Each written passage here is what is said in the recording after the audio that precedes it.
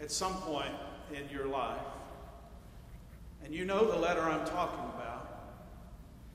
The one that sets a table in your heart, inviting you to sit down with these words that you have received and know yourself beloved, know yourself at home, know yourself encountered by grace. A letter that brings you back to yourself. Someone you love dies, and you know how it goes. You get all these cards, sympathy cards, we call them, and you open each one to receive the grace coming from someone who thought enough of you in your fresh grief to stop by the card section at the drugstore or the grocery store and look for that card that spoke just the right word for you. You open these cards, you read them all expectantly, gratefully. Expressions of love and care. And then you open one and something slips out. A handwritten letter. Someone, probably someone very dear to you, has written directly to you on the page, sentence after sentence. And you, through tears, are ministered to by these words. They give space to your grief and express a profound connection. And I bet you've never forgotten that particular letter. That letter. You know the letter. You work on the project, you pour your heart and your soul and hours of your life into it, and then it is done. And after the handshakes and the congratulations, you go back to your office and you are completely depleted, on the edge of burnout. And yet the next day you have to come back to work and you have to start on the next thing, and you open your computer and there it is. The letter. Well, the email. But it might as well be written on fine stationery. Your mentor, your colleague, your boss has written a long email to you, thanking you for the work, thanking you for your unique gifts, the gifts you offered, reminding you why you do what you do and why you do it as well as you do it. And you find yourself lifted, body and soul, by those grace-filled words. And I bet you've never forgotten that letter. You know the letter. You moved away to go to college. You left your home. You went far away. You were a freshman in a new place, and you knew no one. You get through orientation. You do all the cheesy games. You start going to classes. You make some new friends. But at night, especially at night, you have this feeling in the pit of your stomach. You miss home. You miss its familiarity, its traditions and routines, but mostly you miss the sense of security it provided for you. Like all of this wasn't up to just you. That you had people to turn to who knew you to your bones, knew you. The next day you stop by the mailbox and there it is. The letter. On one side, words from your mom. On the other, words from your dad. And to sum them up, we love you. We are proud of you. We are here for you. You are not alone. that letter. And I bet you've never forgotten that letter.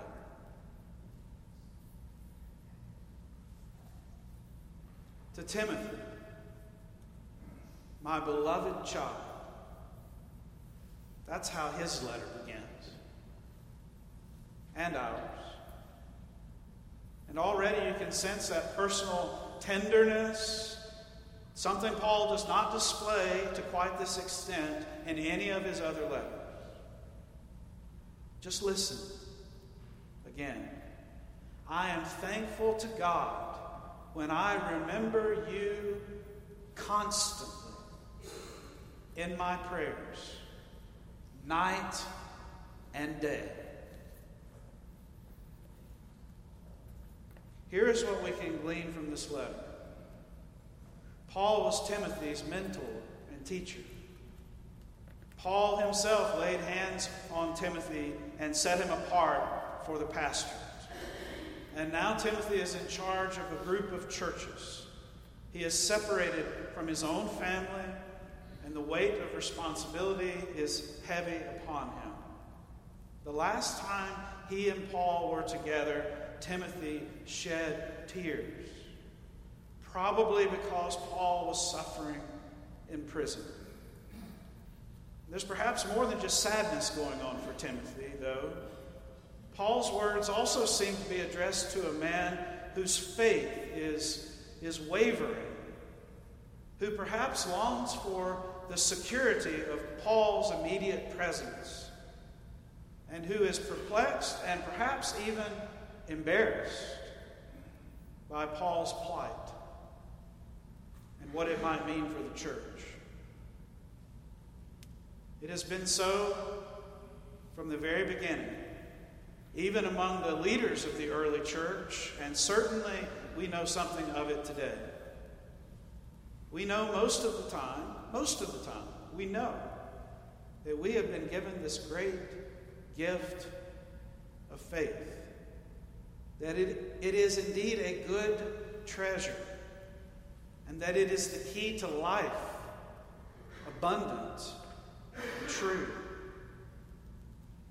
And yet, life has a way of dimming that truth, dimming the light of faith. We easily lose sight in the busyness of our days of that quiet voice within, that treasure that needs to be rekindled daily, sometimes hourly. If it can happen to Timothy in the first century, it can and most certainly does happen to us in the 21st. Someone told me a while back that they were really upset that their family did not have the time to engage in a tradition that they had been doing since their children were quite young. They would end the day by sharing one way they felt God's love, saw Christ at work, or any one of a number of other ways. That they could talk about their spiritual lives together. And then they would pray together. And in that prayer, they would find a deep and abiding connection. She told me, we have not done that in years. And so she planned a family meeting. And the first time the family would be able to get together, she said, was going to be 2 weeks from the time she engaged them in that conversation. 2 weeks before they would all be in the same house, under the same roof, at the same table, without homework and other responsibilities looming over their heads. 2 weeks. We long for, most of us, the kind of rich life of discipleship which promises abundant living. But for many of us, we feel there is just not enough time or mental or emotional space when the day is done. to do one more thing. And perhaps we don't notice that fire beginning to dim slowly until one day we look up and we feel a long way from home, our true home. And that's the moment right there. Notice what Paul does not do. He does not scold Timothy. He does not lay a guilt trip on him. He sets a table. I long to see you, he says. But it doesn't matter. With his words, he might as well be sitting right there at the table, breaking the bread, drinking the cup. He sets a table. And he invites others to join. I am reminded, he said, of your sincere faith. A faith that lived first in your grandmother Lois and in your mother Eunice, and he names them. And now I am sure lives in you. He doesn't say, get yourself together, Timothy. He doesn't say, you have heavy responsibilities. He doesn't say, you're failing, Timothy. He just gives him that gentle reminder that he has all he needs. He has the grace of God, which has been there all along. He has deep faith connections within his family to remember and to cherish.